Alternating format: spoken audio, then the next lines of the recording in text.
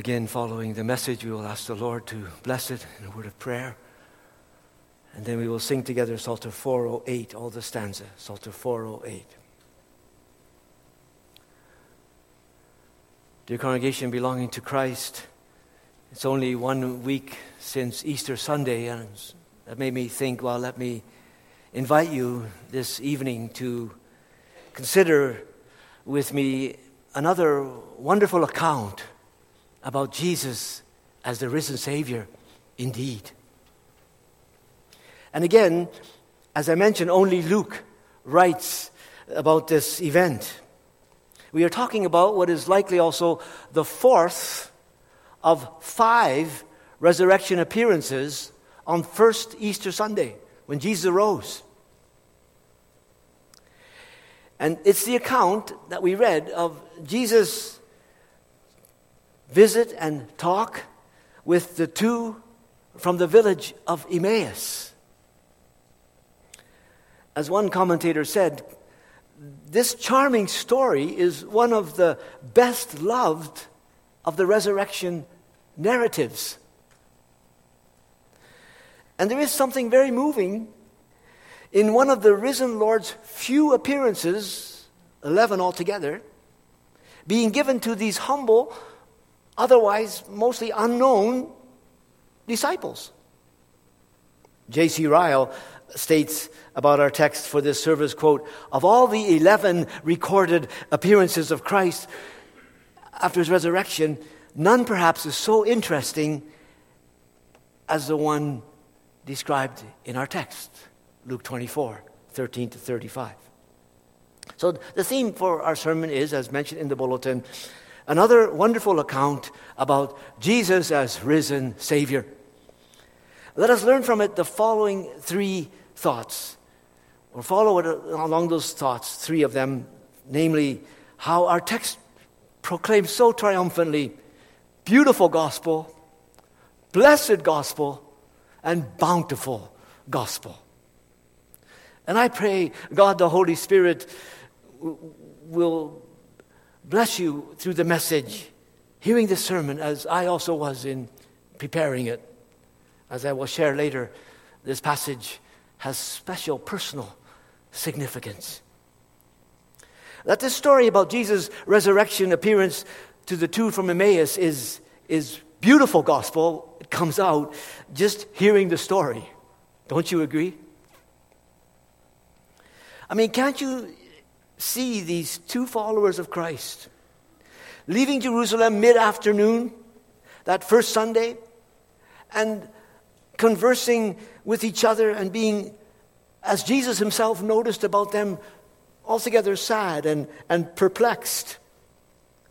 We don't know who these 2 were. Or was it 2 men, or was it a man and a woman, man and a wife? We know the name of one, Cleopas, but that name is further unknown to us as well. Clearly, the Lord Jesus had far more followers than we know, than told much about in the Bible too. We were told in 1 Corinthians 15 that at one time Jesus made an appearance to over 500 brethren. Who were they? Can you name 500 brethren named in the New Testament? I don't think so. What I'm underscoring is there's so much more than we realize.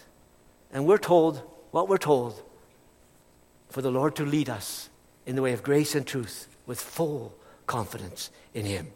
So see now these 2 people traveling home after a most eventful and strange, troublesome day, according to the both of them.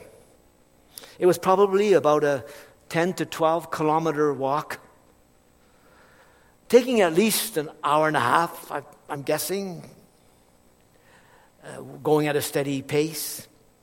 Do you see those 2 walking and conversing with each other, reviewing the events of the day and being sad and perplexed? It was already the 3rd day since Jesus' crucifixion and burial. And that 3rd day, some strange reports were being rumored that Jesus had risen from the dead. The two were devastated with Jesus' death on the cross, and they could not in any way think it possible that Jesus had risen again.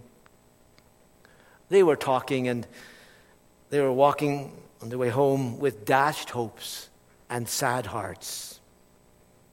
Why?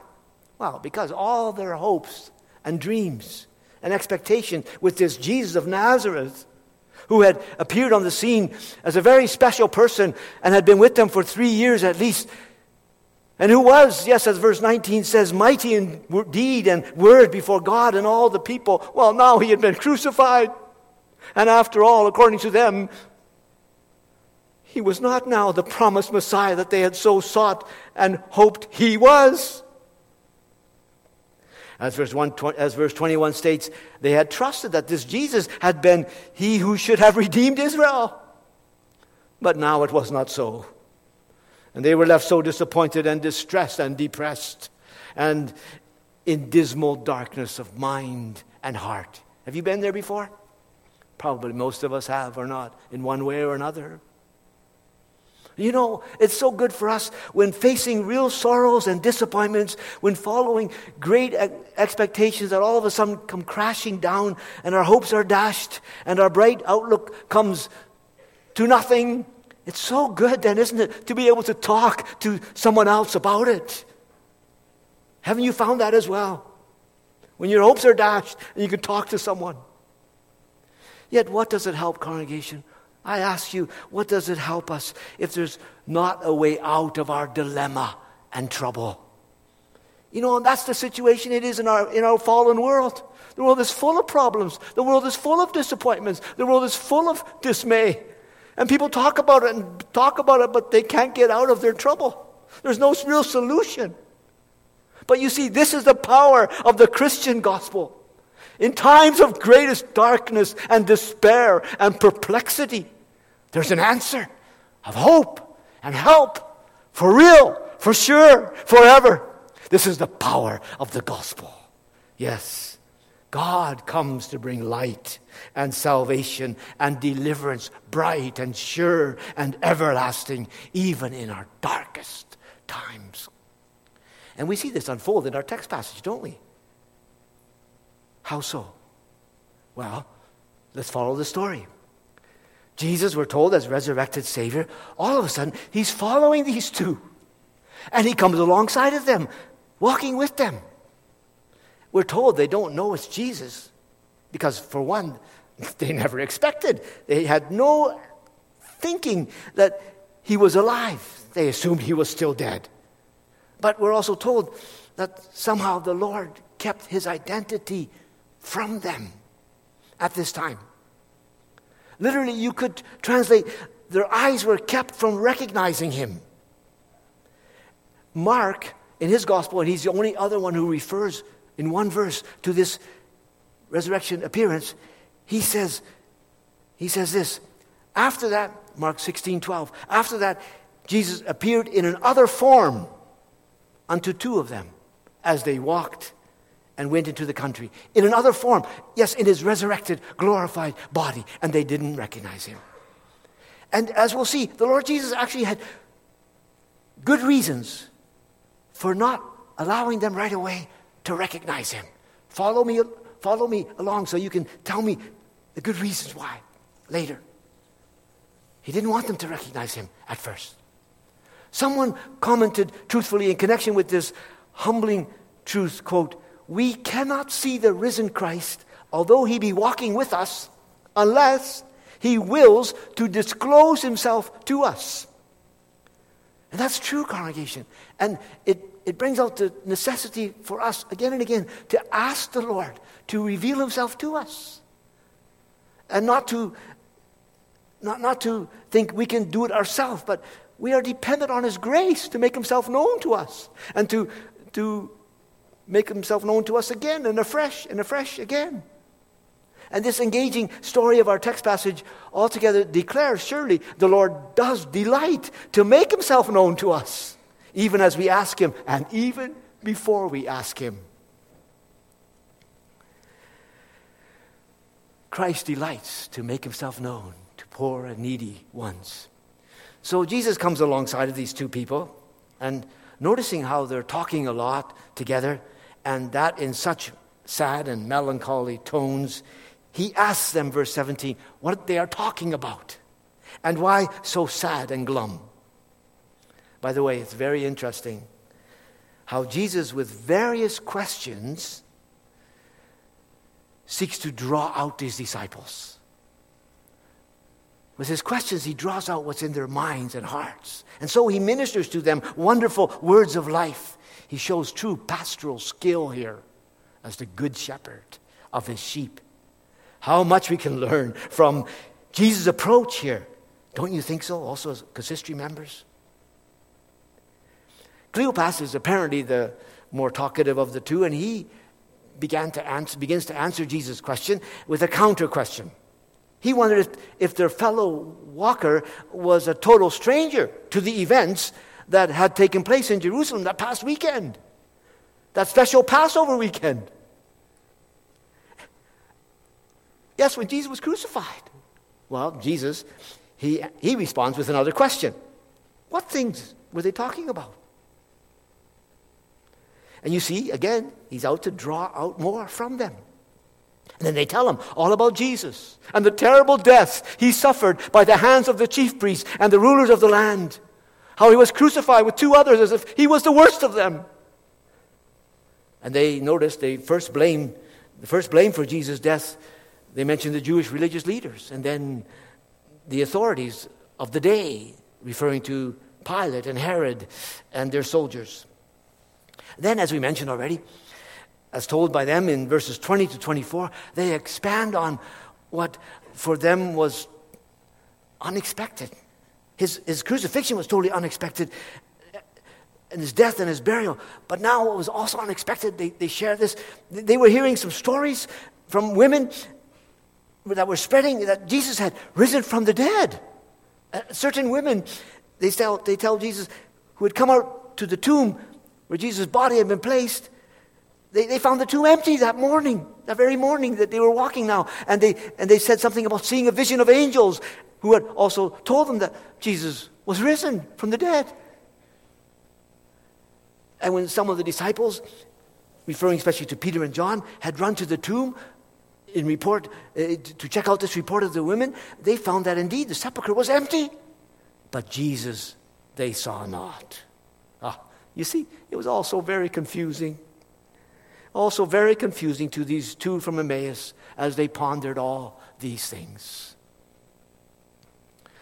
Following their outburst to Jesus, we next hear Jesus' response to them, beginning at verse 25. It's beautiful gospel. It surely is. Jesus first admonishes them for being slow of heart to believe all that the prophets have spoken. And he explains further to them, doesn't he, with the probing question, drawing from the scriptures, ought not Christ to have suffered these things and to enter into his glory? The two disciples from Emmaus were thinking only about Messiah's glory when coming. But are not the scriptures also telling and foretelling of his sufferings, Jesus brings out, as promised Redeemer and Messiah, deliverer of his people? What about Isaiah 53? What about all the Old Testament sacrifices? How did they not see nor know this from the Word of God itself? And then follows verse 27, which tells in a few words what is without doubt one of the greatest sermons ever preached on God's Word. Luke tells us, and beginning as Moses and all the prophets, he, that is Jesus, expounded unto them all the scriptures, the things concerning himself. In other words, congregation, Jesus showed them from the Old Testament scriptures, starting with Moses, the writings of Genesis, Exodus, etc., how the sufferings of Christ, the Messiah, were really God-ordained, and the God-ordained appointed way to his glory. And he could not go to glory in any other way, and he could not be the Messiah, Savior for us in any other way. And so Jesus made plain from all the Old Testament Bible, there can be no salvation for sinners except through Jesus' death and resurrection. And how the Bible actually foretold this all, even throughout the Old Testament. As one Bible commentator put it, the two from Emmaus had wrong ideas what the Old Testament taught. And thus they had wrong ideas about the cross and no hope in the Messiah, Jesus' resurrection either. And Jesus now, he rightly explained and interpreted the scriptures to them. The verb used for expounded is a word related to hermeneutics, which is a term dealing with the proper, faithful reading and understanding of Scripture. And Jesus was giving them a lesson in hermeneutics, explaining the Scriptures to them. Well, how wisely did one say about the sermon of Jesus to the two from Emmaus? Many a commentator has remarked on this verse 27 that it would have been such a blessing to the church if it had possessed the exposition which Jesus gave here. Let's imagine if we just had a sermon audio message copy of Jesus' word here. But for wise reasons, congregation, we may believe it has been withheld from us, though I too would have loved to hear that sermon from Jesus. Several have attempted to supply what Jesus may all have said, but it is probable that we have at best very inadequate views and ideas of the fullness of the Lord's exposition of his own word, testifying of himself. Judging from the use of Jesus and how he made use of Scripture during his whole ministry, he saw probably many things concerning himself which modern commentators and the best of preachers even today will utterly fail to discover. But having said that now, dear congregation, you can well understand with me, can't you, how quickly that time went by in their walk from Jerusalem to Emmaus with Jesus at their side. Don't you find too, when you're with good friends or good company and you're talking about the best things ever, time just flies by. Well, that surely is what happened here. And before they knew it, they were come to their place, their residence in Emmaus. And Jesus, we are told, didn't impose himself on them, on these two men, or this couple maybe, which I think they were, as they came to their home, but he would have gone further, it says. But then they asked him, no, please come in with them and stay a while, for the hour is late, and it's dangerous out there when it's dark. And oh, how they loved his company. And we can say Jesus was not pretending when he acted as if he would go on further, but Jesus also by this means was again drawing them out. And to those who ask him, oh, how ready he is to abide with us. So there they are in the house together. And everything's normal after a long walk. It's just like we would have. After a long walk and an engaging talk, well, you have a meal of sorts, right? It wasn't a communion meal, as some have wrongly thought, nor a miraculous meal, as others have suggested. No, but it was just an ordinary meal prepared by the two living there to be enjoyed with their welcome guest. The difference came when, instead of the host offering the meal further, after it was all prepared, Jesus himself took the bread and prayed and broke the bread and gave it to them. And all of a sudden, when that happened, their eyes were opened. And they realized, oh, this was Jesus himself, the risen Christ before them. Something of Jesus' behavior when he took the bread and broke it and prayed. Maybe that triggered it, as he had done before when he was still alive with them, before his crucifixion. And very possibly, I agree with those who suggest, when he broke the bread and gave it to them, oh, what did they see, children? In his hands, his nail-pierced hands, the holes. It's Jesus. Jesus was with them. We have to say, actually, don't we? It was God's time that actually determined to make it known to them when they realized it, however they realized it, that their guest was indeed Jesus himself, the crucified one, now risen right before them, in their house with them. And when they realized it, we're told, Jesus vanished from them. You know, congregation, in his resurrected, glorified body, Jesus could come and go, couldn't he? In a way, as is not the case with us in our in our body presently, in the state of humiliation. And it was the same with Jesus' body. It was still in a state of humiliation. He couldn't come and go like he could when he was resurrected. But how beautiful is what happens further in the story. When he left all of a sudden, what's next in the story? What did the two disciples do in that house in Emmaus? Do they say, let's go to bed now? Boy, that was special. If they did, I'm sure they couldn't sleep. No, what did they do? They said to one another, did not our heart burn within us while he talked with us by the way, and while he opened to us the scriptures? They meant with this how Jesus' talk and explanation of the word had so stirred them so deeply, even as Jesus was speaking to them, and they began in their minds and hearts to have hope again in Jesus crucified, and that, yes, indeed, perhaps he had risen again. And now Jesus, he made it so plain, didn't he, to them from the scriptures. It all seemed too good to be true, though. And yet they found out it is true. Jesus had risen from the dead, and they saw him. And he was just with them and ate with them, without a doubt. And the next part is so beautiful as well. For what do these two disciples do then? Well, they don't go to bed, as I said. No. Right then and there, they decide to have to return to Jerusalem, the 12 kilometers back there, to tell the others, Jesus had risen indeed. As one said, the arguments they used before with Jesus to abide with them because, it was late evening and the day was far spent and it's dangerous out there, etc.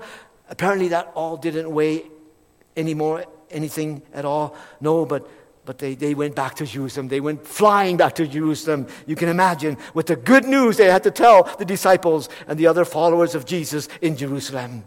And then, isn't it beautiful? Isn't it beautiful the way we are told in verse 34, when they come to that upper room somewhere in Jerusalem, before they can tell their story that Jesus had risen indeed, those inside the room tell the two from Emmaus, the Lord has risen indeed. He has appeared to Simon. We know Jesus' third resurrection appearance was to Simon Peter alone, as told us in 1 Corinthians 15, verse 5. But finally, the two from Emmaus get their chance to tell what they had learned and experienced. And as stated in verse 32, they told the others, and in the Greek it's in a verb form, meaning they kept on and on, telling about Jesus' walk with them, and talk with them, and the visit with them just hours earlier. And they told what things were done in the way, and how he, Jesus, was known in the breaking of bread. Well, again, congregation, can't you just hear these two talking? Not just Cleopas now, but notice both of them, because the pronoun in verse 35, I think it's verse 35, has they, not just Cleopas, but they both were talking. They both were so overflowing with what they experienced. And then Luke further mentions how these followers of Jesus, so excited about what they were discovering, this wonderful good news that Jesus really had risen from the dead and was the living Savior. Then suddenly, Jesus himself, he comes in their midst for his fifth appearance that first Easter Sunday. And he says to them, peace be unto you. Congregation, if you ever think, why do I have to go to church twice? Never forget the first Easter Sunday, Jesus made 5 resurrection appearances, ministering here, there, everywhere, for his church. We honor him when we come to church as we are able. Well, that fifth appearance is another sermon by itself. But for now, do you agree with me, dear congregation? What a beautiful gospel story is this account of Jesus, the risen Savior, meeting with the two from Emmaus. Doesn't it warm your heart too? Just going over the details of the story a little bit, even when you know it so well, perhaps. How precious the way God's Word reveals to us Jesus Christ as only Savior and Lord, also by means of these engaging true stories like what Luke researched and tells us about in our text passage. Don't let anyone tell you, or don't let you ever reflect the Bible as a boring book. No, it's a beautiful book, not boring at all, if we have ears to hear and eyes to see. And to see that it's not only beautiful, but also our second point, notice with me, it's a most blessed gospel. Beautiful gospel, blessed gospel. And by blessed I mean it's good news for us still today, this whole account, in so many ways. And let me show you at least the following 4 ways. For one, notice how this text story shows Jesus so caring for those who are struggling and troubled in their minds and hearts for whatever reasons. The Lord is out to heal the brokenhearted, to bind up our wounds. And we see that in the resurrected Savior. Jesus is the Savior of sinners, the crucified and risen Redeemer who still so cares for us in our needs and is out to minister to us in our struggles and troubles. In and with the perplexities and problems in life that we meet with. And we meet with them, don't we? And with the sorrows and disappointments in life that comes our way, and they come our way. You need to know this. The Lord cares. He cares so much. And He's out to provide real solution and help and comfort like cannot be found anywhere else. Jesus came into this world, don't we? We know, don't we? Sent of the Father, anointed by the Holy Spirit. Yes, to save sinners like us from our worst of problems, namely our sin and guilt and bondage and condemnation under God's righteous judgment left to ourselves. He came to deliver us from death and from hell. We need such a perfect, almighty, crucified and risen Savior to save us from our sins. And when we once learn the grace and mercy and love of God as shown in His plenteous redemption for needy people like us through His shed blood, and His resurrection as Savior, well, we can go to Him for everything and anything else in life. He graciously, mightily, repeatedly, patiently, lovingly will minister to us as you and I call to Him. He's a living Savior for this reason. I remind you that these 2 from Emmaus were but simple folk, relatively unknown disciples. But see how Jesus cared for them and ministered to them. You don't have to be famous. You don't have to be someone that's done a lot to be ministered to by Jesus and cared for by Him. No. Be encouraged, congregation, with this blessed gospel story. Won't you? How Jesus is out to minister to us in all our needs by God's grace and Spirit. Ask Him to walk with you, whatever you're going through now. And see if He cannot provide help and comfort for you. Maybe you respond though, but Jesus doesn't dwell among us here on earth now. So how can we know and experience His blessed gospel help in all our needs, in our time, yes, even in our very difficult, perilous times in our 21st century world? But here we need to see what I said earlier was the wisdom of the Savior shown in our text in not immediately making Himself known to the 2 disciples from Emmaus. Please notice this from the text, that Jesus, rather than have the disciples, the 2 of them, caught up with Himself as the Word made flesh, the one who was crucified and now risen again, instead of that, Jesus does what? Jesus shows them from out of all the Bible that we can count on what the Scriptures teach us about Him as crucified and risen Savior. Congregation, we don't need Jesus in His body here on earth now. But instead, let us ever read from and learn from and feed upon and be blessed by the Christ as unfolded to us from the Scriptures by the Spirit of God in all the Bible. The Scriptures are all about Him. You know Thomas. He didn't believe in Jesus when he arose. He couldn't believe Jesus rose. But then Jesus made another appearance and he came to faith in Jesus. And then Jesus says to him, Thomas, because you have seen me, you have believed. Blessed are they who have not seen and yet have believed. Yes, on the basis of Scripture, you see. And Jesus here was also teaching, wasn't He, to His disciples. He was giving them training. And for the church of all ages, preach the Word. Preach the Word, for it's the means by the Holy Spirit to make known to us Christ, the crucified and risen Savior. It's the means by which all of Christ as only Savior is proclaimed to us and brought near to us in all his fullness. The Bible testifies of me, said Jesus to his disciples. And the faithful church congregation ever preaches and teaches the Scriptures to make known the Christ and to bring him close to us in our hearts and in our lives. Are you in trouble and downcast and discouraged in any way? Could it be because maybe you are not reading and hearing and heeding the Scriptures? Is that not ultimately the problem, not just for the people of the world still unsaved, but often, too often, of those who are saved as well, including myself? We don't treasure and prize and trust the Scriptures as we might and should. We don't recognize enough it's by the Word of God opened up that the Lord makes known himself to us. If we don't treasure and prize and trust the Scriptures, then Christ will seem like a stranger to us. Every true Christian, yes, also here, I'm sure, will tell you, most, if not all, of my problems in life stem from this: ignoring what God says in his Word, and either disobeying his Word altogether, or else not heeding to it as God calls us to do. So here, on the basis of our text, dear congregation, listen also to this Christian exhortation, won't you?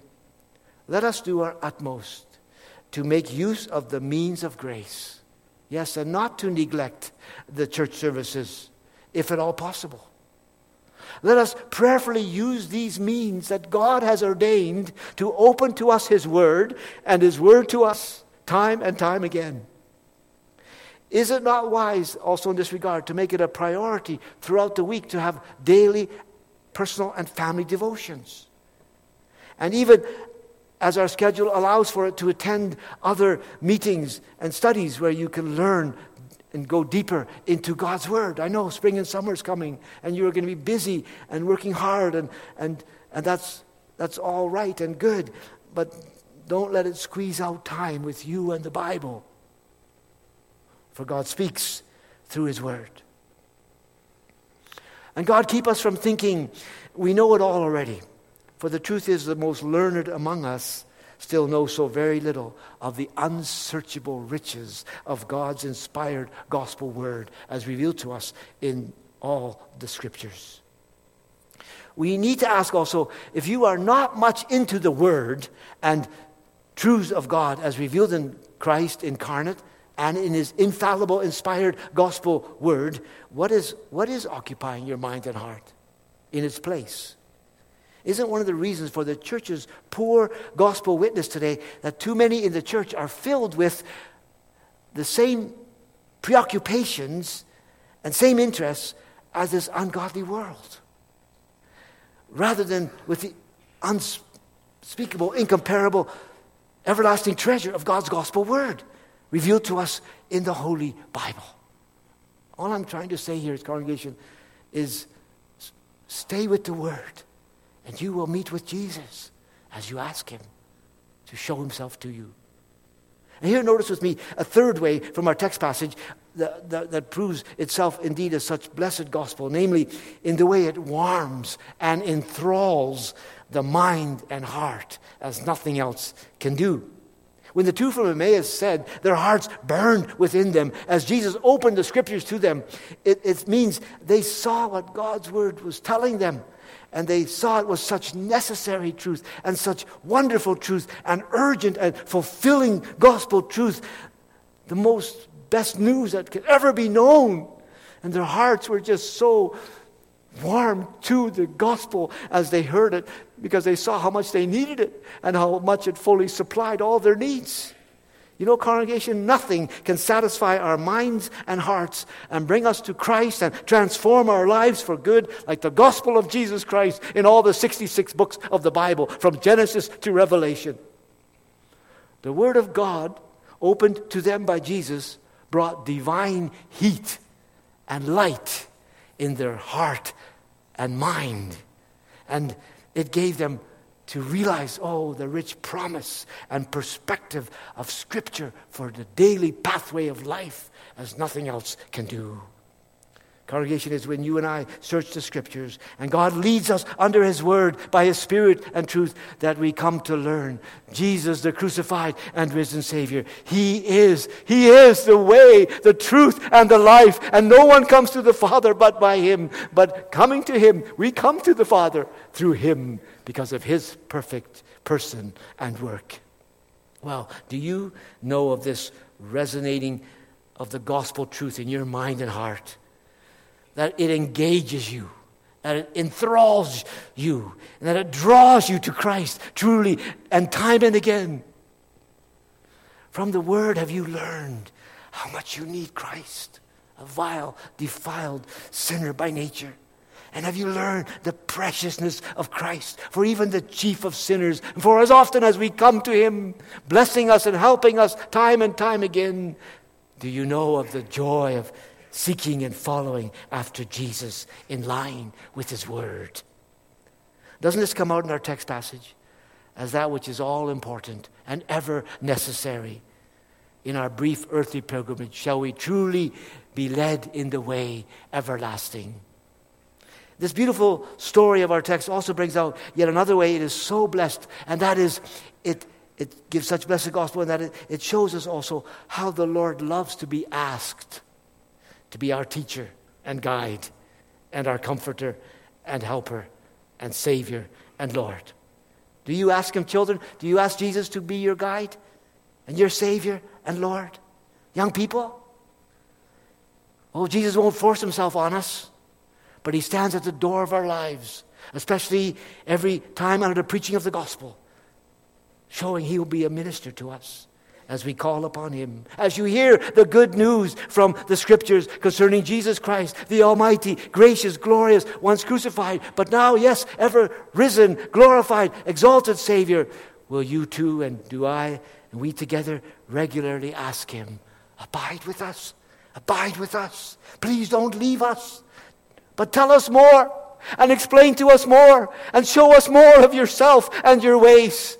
For we just so desire to hear the good news and to know and experience your comfort and your guidance and your company and help in all the world, knowing that nothing of this world can compare to what you teach and make known to us as Savior, God, in Jesus Christ and all His gospel word. And here, congregation, let me tell you my personal testimony in regards to our text, which some of you may know. I've mentioned it to some before, but now I'm telling the whole congregation. Namely, how our text passage includes a verse which was chosen by our minister when we got married, and that minister happened to be my dad. We got married for logistical reasons we won't go into on Easter Monday. And in that time, a couple was not asked, do you have a text that you would like me to preach on? But he would just choose the text.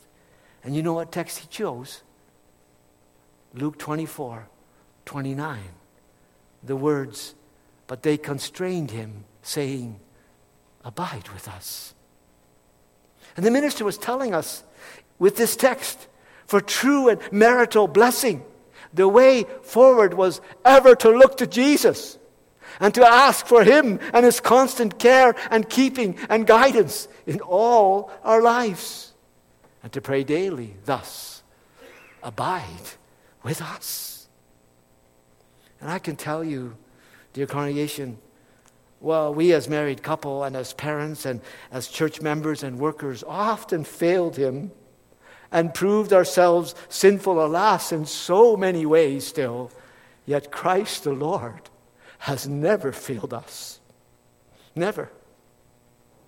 As we, by God's grace, prayed regularly, Lord, abide with us in all the ups and downs of life, the Lord in covenant mercy and love answered our prayers. Christ the Lord is pleased to abide with all who call on Him. Ask and it shall be given to you. Seek and you shall find. Knock and it shall be opened unto you. true blessing for soul and body, in life and death, for now and forever, also in marriage and family, comes only always in abiding with Christ and His Word, and having Him abide with us in all our needs and cares. Well, do not all God's true people learn this blessed gospel truth? Yes. And doesn't our text then also cause that truth to burn within us? It's just so rich, so true, so blessed gospel beyond words to tell. How opposite for all those who will not look to Christ and who refuse to believe on Him as crucified and risen Redeemer, the one and only one who can save us from our sin and lead us in the way everlasting. Here, just think with me of others that first Easter Sunday even, and afterwards. I mean, what joy and hope did Pilate and Herod have? Or the unbelieving Jews? Or even the followers of Jesus who would not believe first, like I mentioned about Thomas. They were in such darkness and such misery. There's only darkness and doom and gloom and eternal destruction for all who will not trust and obey the gospel of Jesus Christ. But oh, the joy and blessing of ever calling upon Christ Jesus and never wanting Him to leave you as your Savior and Lord. People of God here, don't you know with me, and don't you want to show this with me, as one expressed in a poem reflecting this, "O thou who didst with mourners walk along their sad and tearful way, who with the doubting too didst talk and turn their darkness into day, now walk with us, so slow of heart, thy words of promise to receive, wisdom and faith and hope impart, and help the faithless to believe. Oh, speak to us, expound thy word. Let us a blessed assurance feel. Draw near, O gracious risen Lord, to us thy blessed self reveal. Thus shall our longing heart aspire to know thy love, to see thy face. So shall love's bright and holy fire light up the path of truth and grace."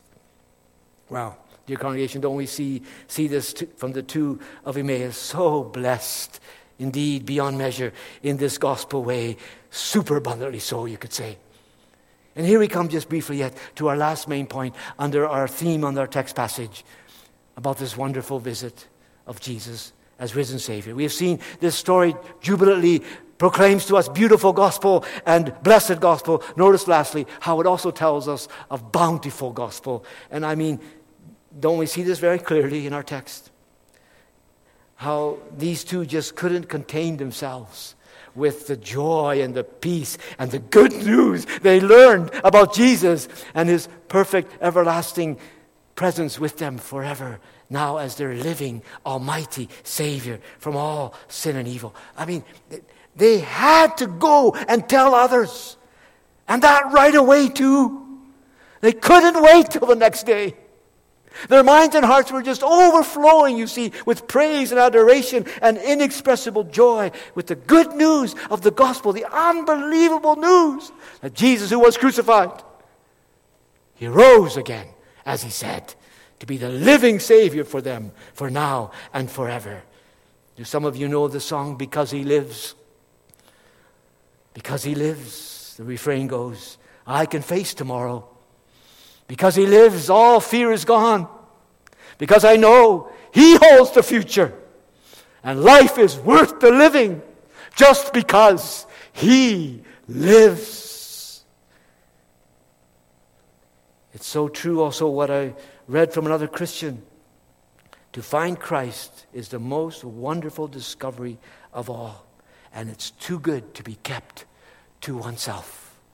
In the consistory before service, the elder of service prayed, "Help us, Lord, not to be stingy with the gospel, but to pass it on as we are given opportunity." How can you and I become more like these early disciples who eagerly told their family and their friends and whoever about Jesus? Isn't it with ever abiding with Christ and His Word and having our hearts warmed that way under His Word? Jesus says in John 15, "Abide in me and my word, and I abide in you, and you will bear fruit." That's the way it is.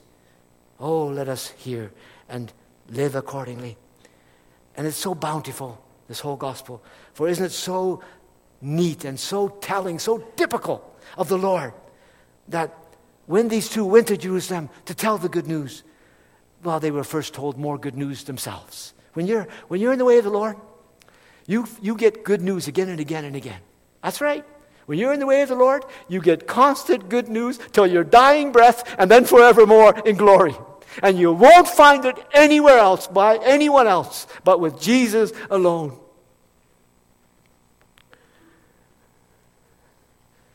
Jesus came in their midst while they went to tell the others. It just concludes further. Boy, this gospel is greater than we could ever have imagined and dreamed up. It's true what the psalmist of Psalm 23 says. The Lord's my shepherd, I shall not want. And he makes my cup overflow, run over. That's the way it is in the gospel way. Congregation, if you want to spread joy and peace overflowing, if you want to know joy and peace overflowing, you won't ultimately find that with sports teams or political parties or even with all the money and fame and pleasures of this world or with somehow something of yourself. No, but only always in and with Jesus Christ and union with Him, the crucified and risen Savior, constantly repenting of sin and trusting and following Him alone as your only Savior and Lord. And I pray that our exalted Savior now, by His Word and Spirit, will so mercifully and mightily bless us, each one here in this service, as He did the two from Emmaus so long ago. Yes, with His blessed, beautiful, bountiful gospel that still is the only good news for fallen mankind. Amen.